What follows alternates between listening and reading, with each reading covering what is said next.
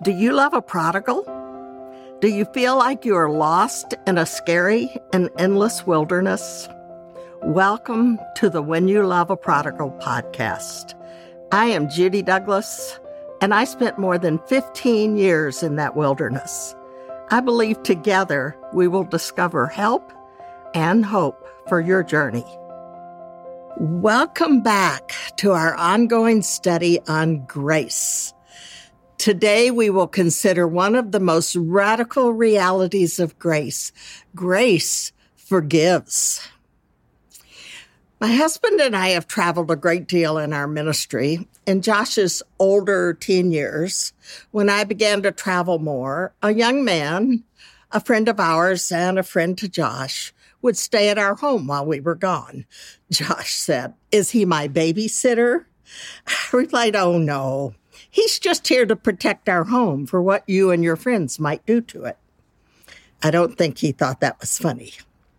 One winter, an older woman friend, we will call her Britt, who had severe arthritis and lived in a very cold climate, asked if she could stay with us for a couple of months in the coldest time.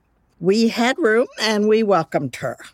It was a gift to her, but she was a gift to us. While she was there, we were able to give our friend a break from house sitting and let her be in charge.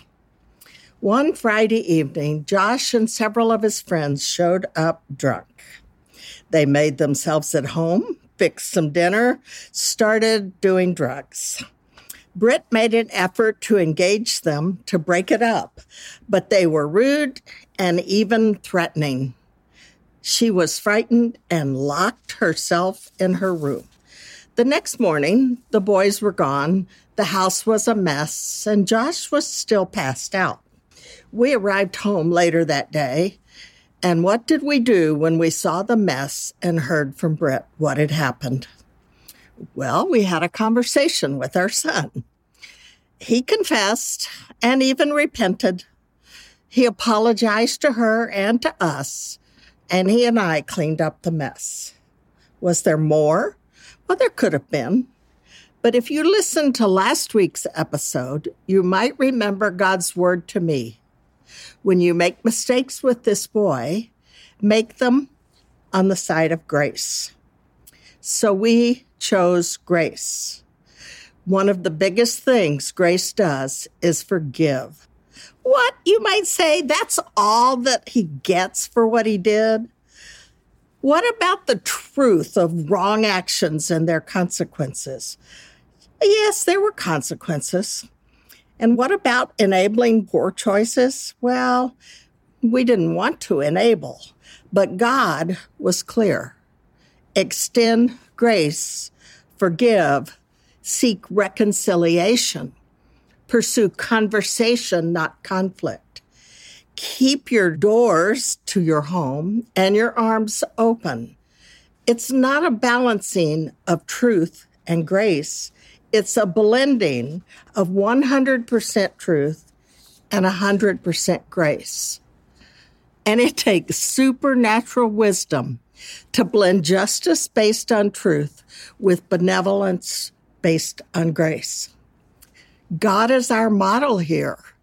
When I want to make sure my prodigal experiences the painful results of his bad choices, I think of how God has responded to my many bad choices. Over and over, he has given mercy, forgiveness, grace. His word underlines this repeatedly. Jesus said to Peter, when Peter said, "How many times do I have to forgive someone?" He says, "If he sins against you 7 times in a day and 7 times comes back to you and says, 'I repent,' forgive him." Jesus on the cross said, "Father, forgive them, for they do not know what they are doing." Is that amazing? They're crucifying him, but they don't realize what they're doing, and Jesus chose to forgive. You might remember from an early episode when I spoke of some of the causes of rebellious behavior. Often it has grown out of early trauma in a person's life, a child's life. And sometimes they really don't know what they're doing. Philip Yancey, author of a wonderful book, What's So Amazing About Grace, writes, like grace, forgiveness has about it the maddening quality of being undeserved, unmerited, unfair. The gospel of grace begins and ends with forgiveness. Grace is the only force in the universe powerful enough to break the chains that enslave generations. It goes from one generation to the next, this unforgiveness, and grace alone melts that ungrace. Henry Nouwen, a popular writer on true spirituality, comments on forgiveness. Even as I have said, I forgive you, I still wanted to hear the story that tells me I was right. I still wanted the satisfaction of receiving praise in return for being so forgiving. But God's forgiveness is unconditional. It comes from a heart that does not demand anything for itself. It is this divine forgiveness that I have to practice in my daily life. It demands that I step over that wounded part of my heart that feels hurt and wronged and that wants to stay in control and put a few conditions between the one whom I am asked to forgive. And again from Philip Yancey, forgiveness is an act of faith. By forgiving another, I am trusting that God is a better justice maker than I am. I leave in God's hands the scales that must balance justice and mercy. Though wrong does not disappear when I forgive, it loses its grip on me and is taken over by God, who knows what to do. You may remember the story of the killing of 9 members of the Emmanuel Church in South Carolina several years ago, when the young man who opened fire on the Bible study and killed these 9 people, when he was on trial, the survivors came, not to yell at him, not to accuse him. They came to express their forgiveness. How could they do that? Forgiving is one of the evidences of the grace of God at work in our life. And forgiveness is one of the most powerful means of restoring relationship and winning back the hearts of our prodigals. Grace forgives. Following is a brief prayer you might want to pray, expressing your choice to forgive your loved prodigal for all he or she might have done to hurt you or others. You may have to pray it many times over the years. I certainly have. I'm going to read it through once quickly so that you can hear it. And then I'm going to read again more slowly so that if you want to right now choose to forgive that loved one who has hurt you in so many ways, you can do that. Father, thank you for your mercy and grace toward me and for forgiving my sins through Jesus' death on the cross. Thank you that you forgive me over and over for repeated sins and new sins, big or small. I am so grateful for your grace. Lord, I need to forgive the name of your loved one. My loved one who has wronged me, hurt me, betrayed me, offended me, sinned against me. It is hard for me to do this. I am still hurt, angry, confused. So I come asking you for the power to forgive this person. Fill me with your Spirit and remind me of your love and mercy to me and to my loved one. By your Spirit, I choose to forgive. Say their name. I choose to extend grace and mercy to him or her, even as you have done for me, as you enable me to live at peace with this person I love. I ask that you bless this person in your love. Please may we be reconciled and our relationship healed. And if that does not happen, may I continue to love and forgive.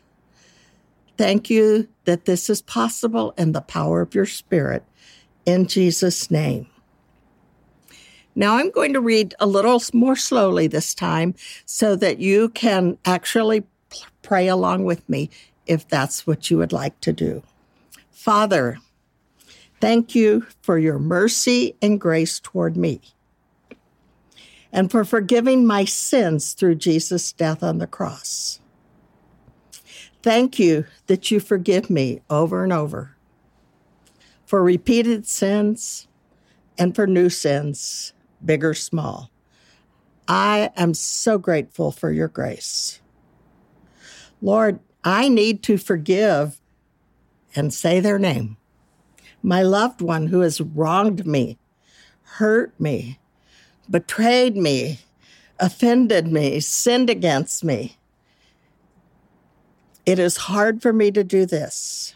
I am still hurt, angry, confused. So I come asking you for the power to forgive.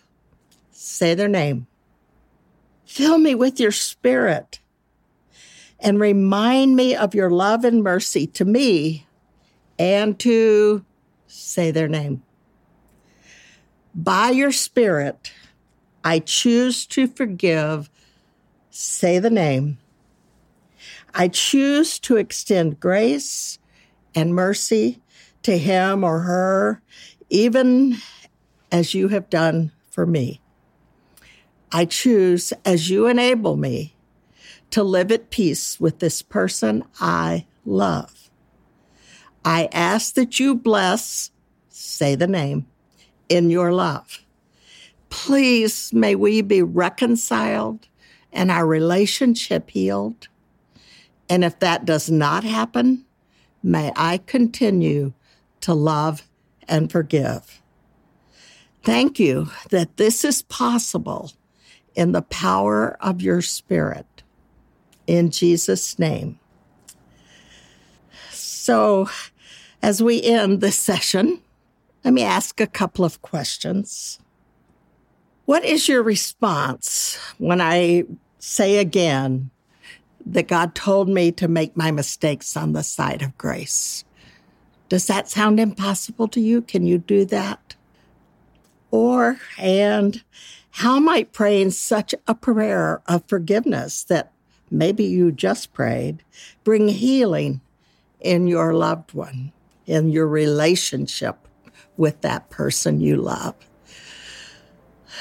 May God begin a new work in your relationship with your prodigal as you seek to live out grace and to forgive and forgive.